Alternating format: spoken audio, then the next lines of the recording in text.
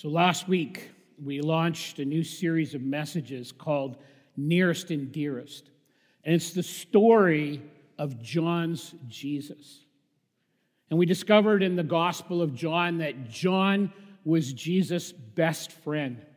And he illustrates for us in this book how to have that kind of relationship with Jesus. And we're going to be pursuing that kind of relationship together in the coming months.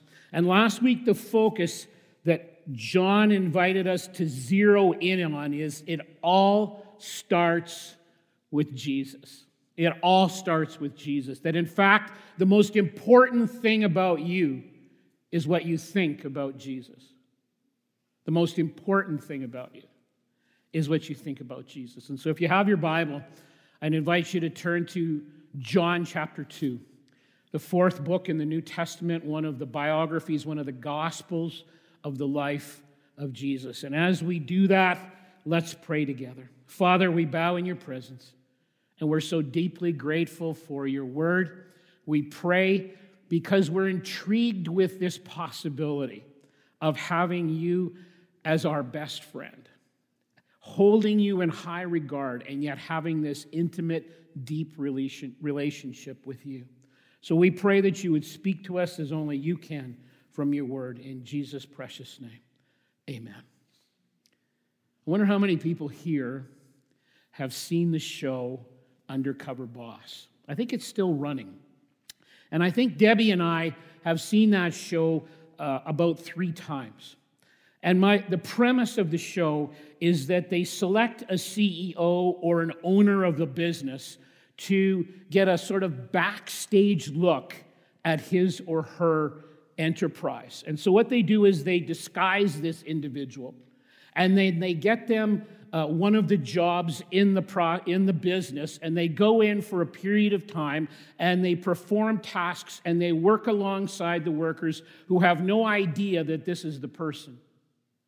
And they get a backstage look, and they're able to take corrective steps in their business that need to be taken. But as well, they typically find individuals that are working incredibly well, that are working when the boss is not there in a way that's honorable and good. And they typically reward these individual employees. John chapter 2 is the first ever episode of Undercover Boss. And in this episode, Jesus goes to the temple, and the temple belongs to God. And of course, in no sense are we restricting God to one geographic location, because Scripture teaches us that he's omnipresent. But in a sense, the temple was seen as the headquarters of God on earth. And he's entirely in charge of how that enterprise runs. He has an extensive policy manual. And in the policy manual that he wants all of his employees to read and be familiar with, and most importantly, to put into practice in their life, we find in the manual very practical instructions about how the owner of the business wants things to run. In fact, in the manual, there's instructions on how the employees are to run their personal life, their family life, their business life, how to generate revenue, how to manage revenue, how to spend revenue, how to do customer service appropriately. In fact, in the manual, every decision in life is ultimately addressed in the policy manual that we call the Bible. And so God comes to earth, and his name is Jesus Christ, and he heads to the temple, and he gives absolutely no warning that he's coming.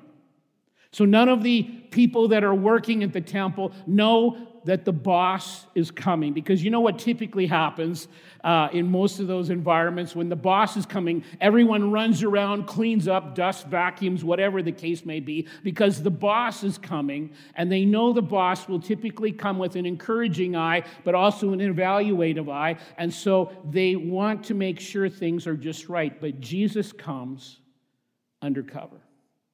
And he has an encounter with the people that are running the temple, the religious people. Now, to be fair, There is a form of religion that is pure. The scripture says this in James chapter 1. It says that pure religion, the one that God accepts, is when we look after orphans and widows who are in distress, and then to keep oneself from being polluted by the world. And so when you do things in a biblical manner, that's pure religion. But human religion, on the other hand, is exclusively bad. It's us adding or trying to add to what God has done and what God has said. We're trying to modify what he said. We're trying to do things to impress God rather than, as the scripture tells us to do, humbly obey him. And so the undercover boss, Jesus, steps into an atmosphere that we're going to discover is thoroughly laced with bad religion. And he's going to teach us some things. And so let's begin reading, actually in verse 13 through 17. But before I read those verses, which talk to us about worship, there's two ways to look at a passage like this. And if you know anything about this passage at all, you might be looking at it and you're thinking to yourself in John chapter 2, beginning in verse 13, wow, how could they have gotten this so wrong? How could they have gotten so far off the rails? Shame on them. I'm so disappointed in these people. I can't believe they're this bad. That's one way to look at it.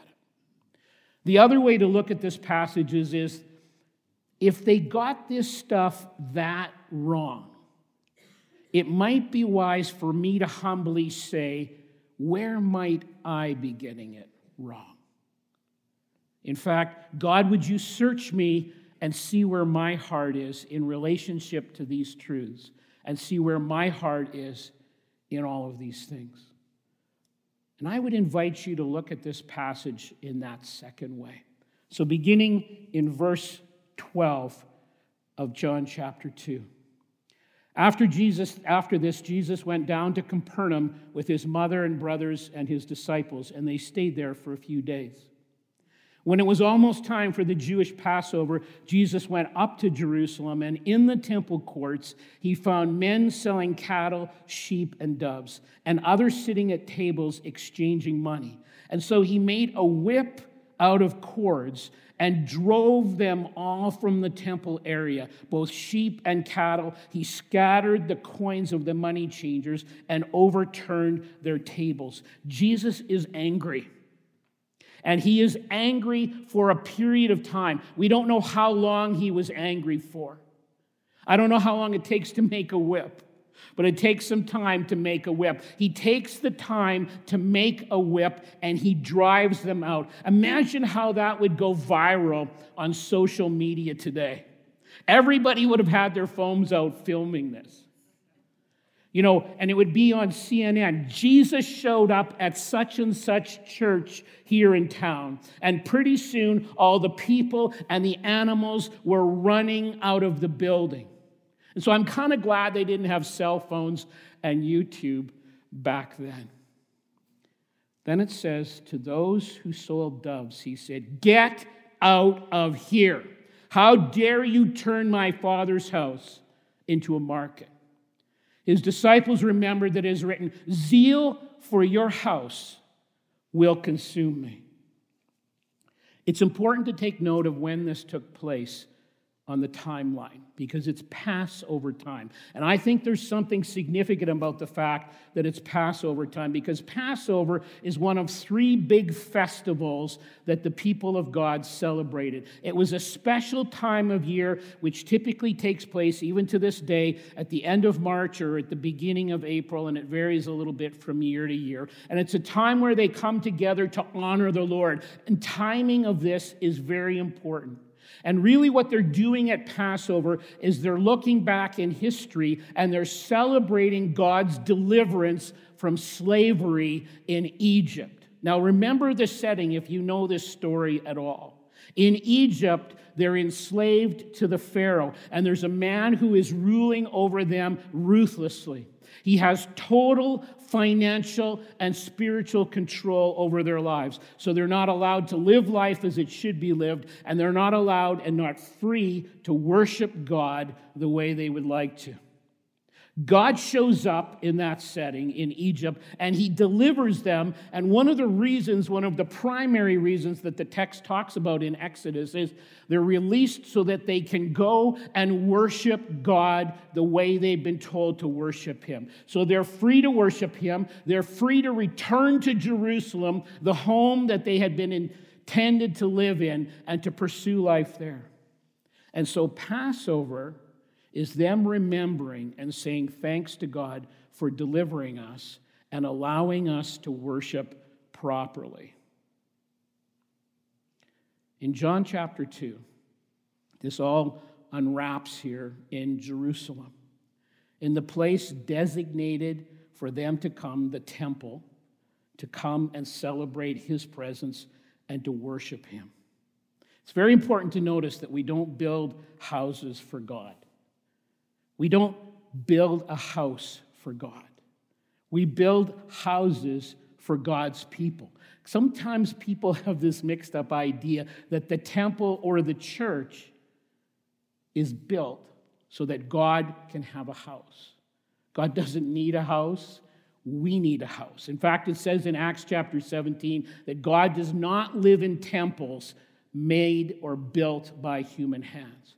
And we talked about this last week in chapter 1. God is the maker, literally, of all things. He doesn't need us to make him anything. And a building is simply like this, is simply provided so that God's people can come together, congregate together, in his presence together. And the idea in the Bible is that we're all part of the family of God. We're called the children of God. We come together. God is our Father, and we need a house so that God, because God likes to hang out in his house with his kids together, bearing in mind that God is not limited to one geographic place, because Scripture teaches in Psalm 139 that God is omnipresent.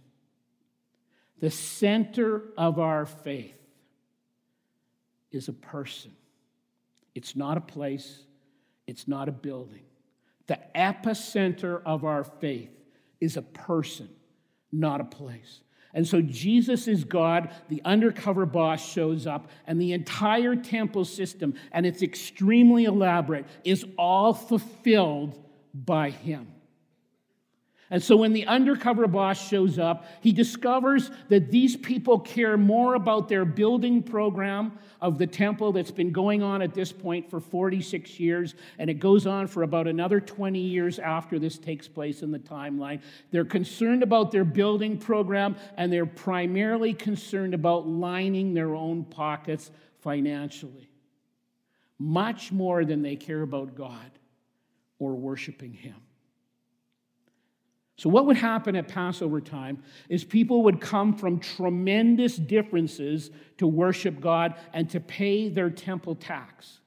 And they were supposed to bring what was currency for them, often oxen and sheep and pigeons for sacrifice. And this would be, just if you think about it with me for a moment, this would be a very complicated process if you're coming a long distance to Jerusalem. You'd have to pack up the whole family. You'd have to pack up food and lots of water because it's a hot place. You'd have to bring these animals with you and go this tremendous distance to go to Jerusalem to worship God. I was thinking about this morning, especially as cold as it is. How many of you would be here today if you had to pack up the whole family, walk to church, bring food, bring water, and bring a bunch of animals with you? The attendance would be pretty low today, I think, if that was the case. So these guys are going to considerable effort. In the Scriptures, it's very clear that when people come to worship God, as these people are coming to Passover to do, God expects all the time first fruits when it comes to worship. He expects in the Old Testament and in the New our very best. He expects something that is excellent. This is what he wants to be first in our life. And he always wants first fruits. First fruits, not last fruits. And what we see in Scripture is that worship and sacrifice, as they're going to do here, always go together. You can't really worship without sacrifice. They go hand in hand. And sometimes I will come across people and they'll say things like this to me: I don't have anything to give to God in terms of sacrifice. And I have to gently say to them, that's because you're approaching this in a leftovers type of manner. And this is what happens when we give to God last. When we give to God first, which is always the biblical pattern, then He will help us order our remaining resources accordingly. And so this is not just about being a good steward, which we're all called to be, or a good manager. It's about an act of faith. And when we give first fruits, it's a very clear way of saying, I love you and I trust you, and everything I have is a gift from you. And when we don't give to God first fruits, I was trying to think of a way of illustrating it. It would be kind of like this. We invite Jesus to come over for supper. And because we have a special guest coming, we invite a bunch of family and friends. And the table has food on it. And everyone has a plate and cutlery in front of them. And when it's time to start eating, we turn to Jesus and say, no, you wait. Everyone else is going to eat. And He sits and watches us eat. And everybody eats their fill. And then when everybody's done eating their fill, if there's any leftovers, we say to Him, now you can have some. And this is never the biblical pattern. And so these people are called on to bring their animals, and there's standards of the types of animals they're to bring. They're to bring their very best. And so they would come these long distances, and sometimes the people would come and they would bring animals that were not the best, not up to the standards. And so when you give, there's typically some standards. Even if you were to go and to take some stuff to the Goodwill facilities here in town, they have standards as well, and rightly so. And they'll say things like this: we ask you to bring either new items or gently used items, items that are clean and in good condition. And so they would come to the temple to worship at Passover time. And there would be some people there in charge of the temple facility and the worship that was to be going on. And as the sacrifices would come, they would evaluate the sacrifices and they would say, yes, that's an appropriate sacrifice, or no, it wasn't. And as this was taking place, they began to think about this and they thought, well, here's a business opportunity for us. And what we will do is we will provide a service to these people that if they come all this distance and their animal isn't at the standard that it needs to be at, we will save the hassle of them going all the way home to get another animal or going somewhere else to get an animal, and we will provide the sacrificial animals for them at a cost. And the people would say, I want to worship God. I sincerely want to worship Him. Where can I buy one? And the people in charge of the temple said, well, it just so happens that we have some animals you can buy. But what they began to do is charge an exorbitant price, over-the-top price for these animals, because the people were cornered and they had no other option. No, I don't know about you, but many years ago, I was at Disneyland, and I like Disneyland. But if you go to Disneyland and you want a churro, have you ever bought a churro in Disneyland? You can go to Taco Bell and get a churro for like $3. But if you go to buy a churro in Disneyland, it's like $198. Because they know they have you.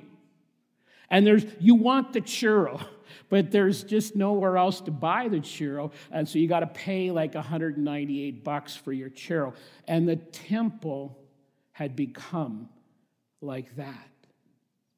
Eventually, they began to say, what if we started rejecting basically every animal that came and said they all have to buy their animals from us if they want to worship? We could get very well financially if we did that.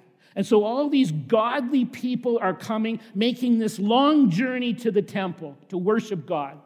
And they have very carefully raised this animal with worship and sacrifice in mind. And they have prepared this animal to be a sacrifice. They're trying to be humbly obedient to God. They want to do it right. And so they take their very best. And it's extremely inconvenient to make this trek. And when they get to Jerusalem, they're rejected.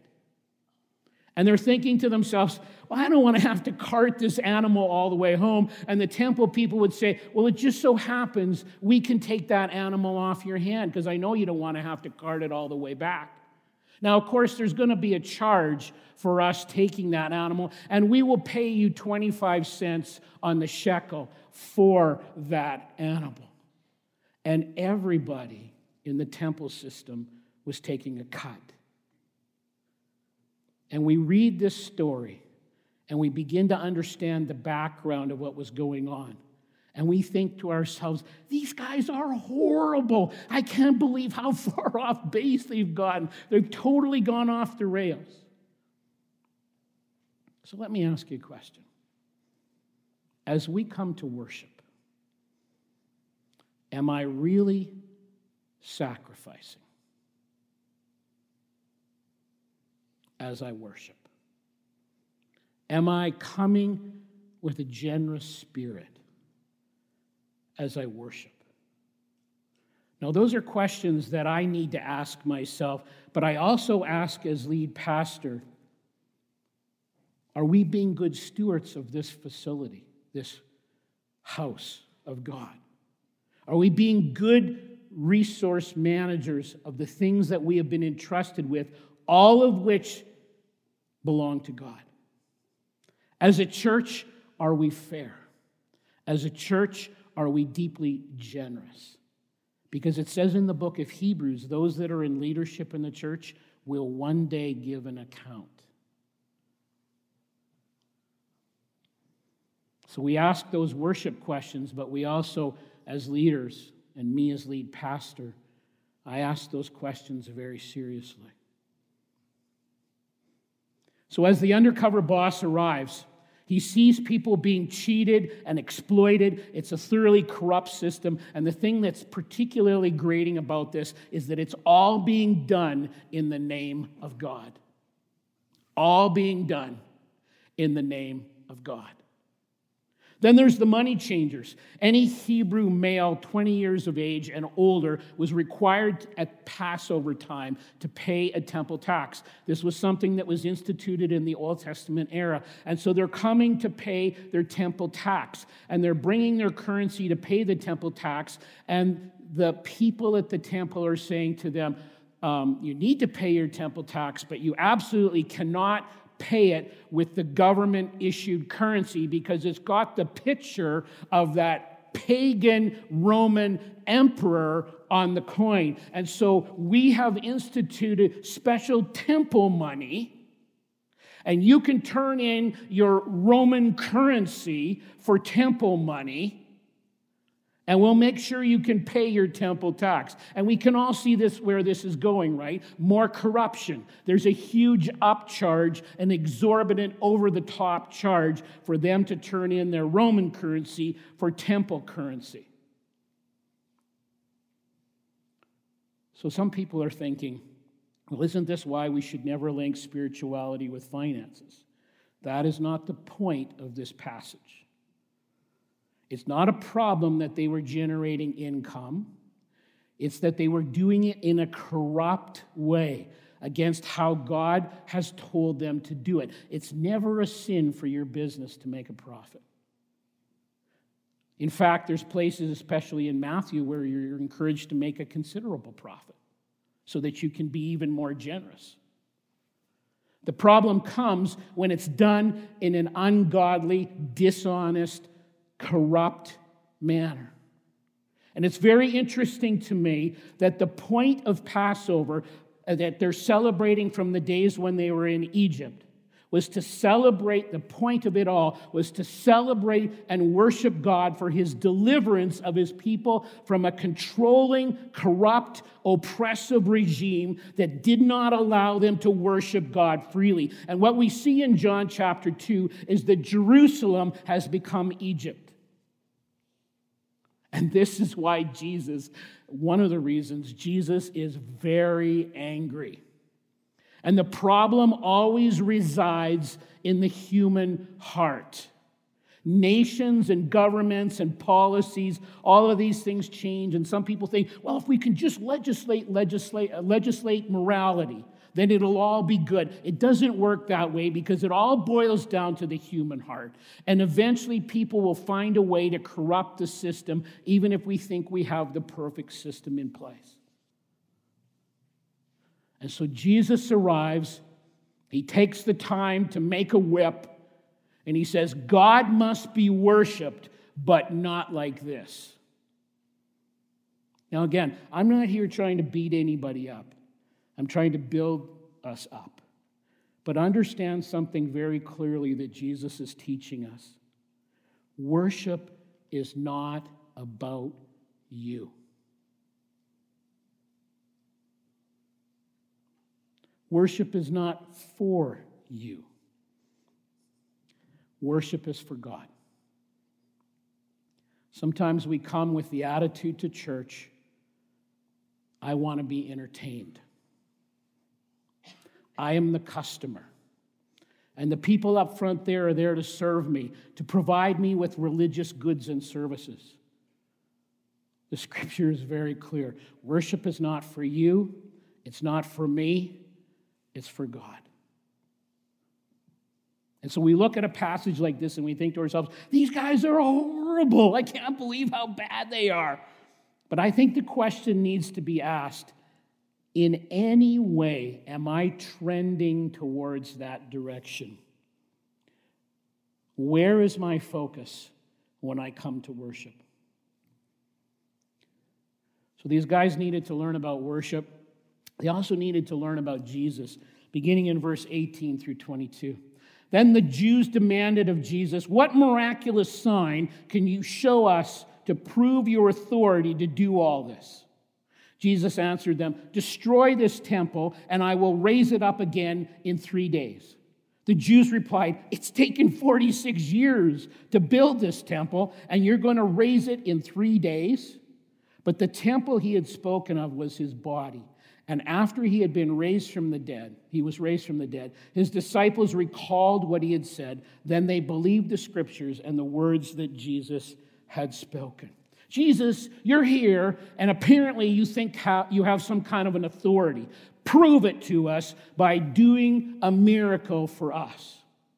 And we can be like this with God too. Prove yourself to me, God. Do a miracle. Heal me. Show up and do what I tell you, and then maybe I will worship you. Now, we serve a miraculous God that's still in the business of doing miracles, but never because we tell him to. You ever come across people who are telling God what to do? We hear this a lot nowadays. You come across people telling God what to do, back away very quickly. Not biblical. God never gives up the right to be God. We like to think he does, but he never does. And so Jesus says to them prophetically, you're going to kill me, and I will rise from the dead 3 days later. And they don't get it at all, and they think he's speaking literally about the physical structure of the temple, as I said, that they've been working on for about 46 years at this point, and they finished it off in about 64 AD, and ironically, in 70 AD, we know from history that the Romans came and flattened the temple after their big building program was over, built with corrupt money.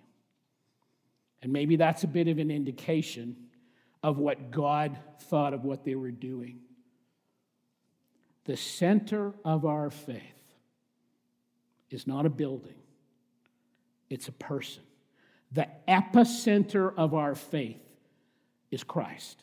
And this is what he's reminding us here. Destroy this temple, and supernaturally I will be resurrected, not revived, resurrected from the dead. Because the epicenter of our faith is the living Christ. Now, I'm glad that we have a building, and we praise God for the church house that he's given us. But we must never make it an idol. You know, that's my parking spot. How dare you park in my parking spot? Or how dare you sit in my seat? This is a house for God's people. That a place that should be known for integrity, a place where the resources are stewarded well, a place that's hospitable and warm, a place that always points people to the biblical God. So these guys, they don't understand worship, and they don't understand Jesus at all. Now, some people will look at stuff like this and they'll say, well, this is why a church should not be run like a business. Well, let me just stop right there and say the reality is we do have employees, and we do own real estate. So there's certain things we're required to do, or I will end up doing prison ministry from the inside in an orange jumpsuit. So we abide by the law. And so some elements of ministry has business attached. Now, other people will say, well, the church should just be a family. And that's true as well. But the church should be like a family business. A family business has to be done very professionally, but at the same time, and equally so, in a family business, we love each other personally. We're highly relational. We're loving, we care for one another, but we also manage the affairs professionally and responsibly. The scene in John chapter 2 is not a family business, it's a corrupt business model. So if for any of you that are here that are in business or own a business, understand this. It's not just the temple or the church building that belongs to God. Your business belongs to God. And he expects his business to be run by his principles. These guys also need to learn about relationships. Verse 23 through 25, it says this. Now, while he was in Jerusalem at the Passover feast, many people saw the miraculous signs he was doing and believed in his name. But Jesus would not entrust himself to them, for he knew all men. He did not need men's testimony about man, for he knew what was in a man. There's 4 gospel accounts of the life of Jesus, and in the book of Mark, we see a parallel account of this occurring. And it says in Mark chapter 11, verse 17, and as Jesus taught them, he said, is it not written, my house will be called a house of prayer for all nations, but you have made it a den of robbers. The temple, and I've been to the Temple Mount, the temple, when it was still in place, had different sections or courts. And one section or one court of the temple house was the house of prayer for all nations. And this was the outer court, the most outer court of the temple, which was designated for the Gentiles, meaning anyone who was not a Hebrew, Israelite, Jewish person. And it's a very clear illustration that we see all in the Old Testament and the New Testament as well, that God has a heart for all of the peoples of this world, not just for one people group, for all people. But in this era, and when this was written and when this was unraveling here, for a Gentile to worship the biblical God, Yahweh, this was a big, big deal. They had to jump through a ton of hoops. They would most typically have to have come a very long distance from a foreign country to worship Yahweh. They more than likely, in all likelihood, did not grow up in a believing home. They would have had basically no exposure to the Old Testament scriptures. And so for them to come to worship and to pray to Yahweh was a big, big deal. And so for whatever reason, they were converted at some point, or they were there seeking the God of the Bible. where do you think the animals and money changers were set up? Most people that know a lot about this, a lot more than me, assume that it was in the outer court, the court of the Gentiles, because the Jews would have gone, well, we don't want to have those animals in my area. This was another reason that Jesus was so choked. Where does the undercover boss show up? He shows up to see how people from other nations, from different people groups, from different language groups, he shows up to see how they're being treated. And he sees that the temple people have no heart for their soul, only a heart for their wallet. It would kind of be like a person coming to our church for the first time that's from a different place. And some people meet them outside the front door and say, yeah, you can come to church, but it's going to cost you $100 to get in. And oh, no, you can't go in the front door. You need to go around back. We've got a little broom closet in the back where you can go and sit.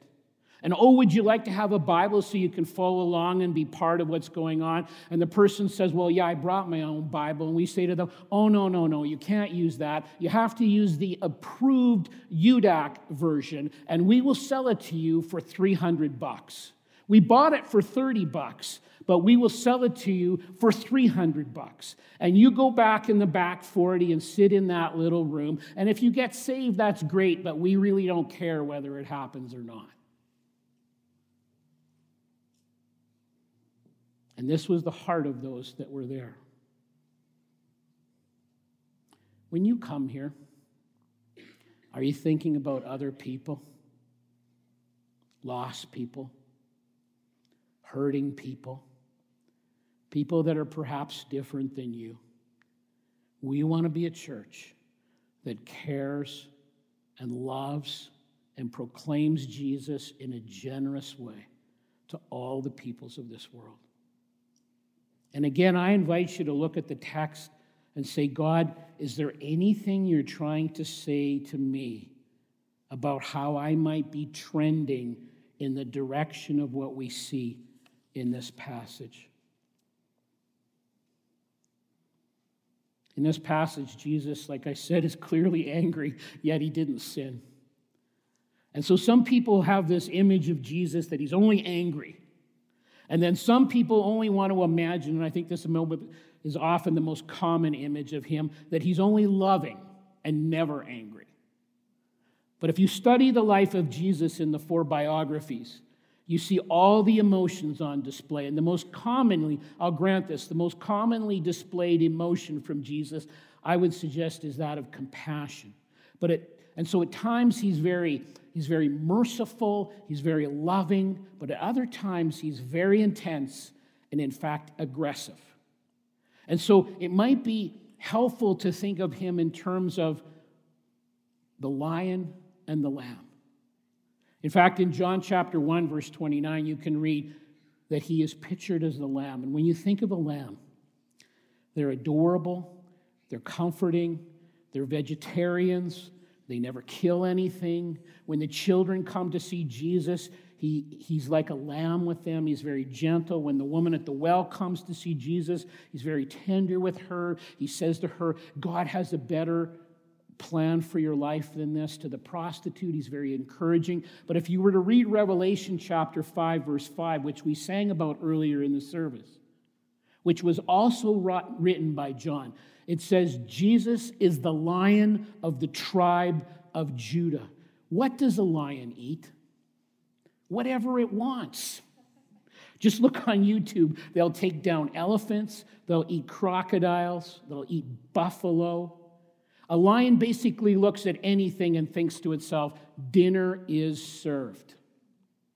And numerous times in Scripture, we see Jesus as the alpha lion. When he's casting out demons, he's not doing it like a lamb. He's doing it like the alpha lion that's in charge of the pride. Usually whenever he's around the religious leaders, they're trying to trip him up. They're doing horrible things. He is treating them as an alpha lion would treat them. And he has this incredibly healthy emotional life where he knew when it was time to be the lion and when it was time to be the lamb. And so people come here in John chapter 2 to worship God, and maybe that's the primary focus of why you're here today. But maybe you also need him to touch you like a lamb. You need his gentle touch. You need his healing. Jesus is here for you. Maybe you need Jesus to be the lion in your life. Maybe you've mistakenly been living under the myth that you're in charge. And you need to come to the point of surrendering to the alpha lion, of saying to Jesus, I surrender to you. I'm going to worship you in a thoroughly biblical manner, in a very sacrificial manner, with you in charge, because you are the boss of me. Leaders in John chapter 2 missed worship, they missed Jesus, they missed key relational things. In any way, am I trending in that direction? Please stand.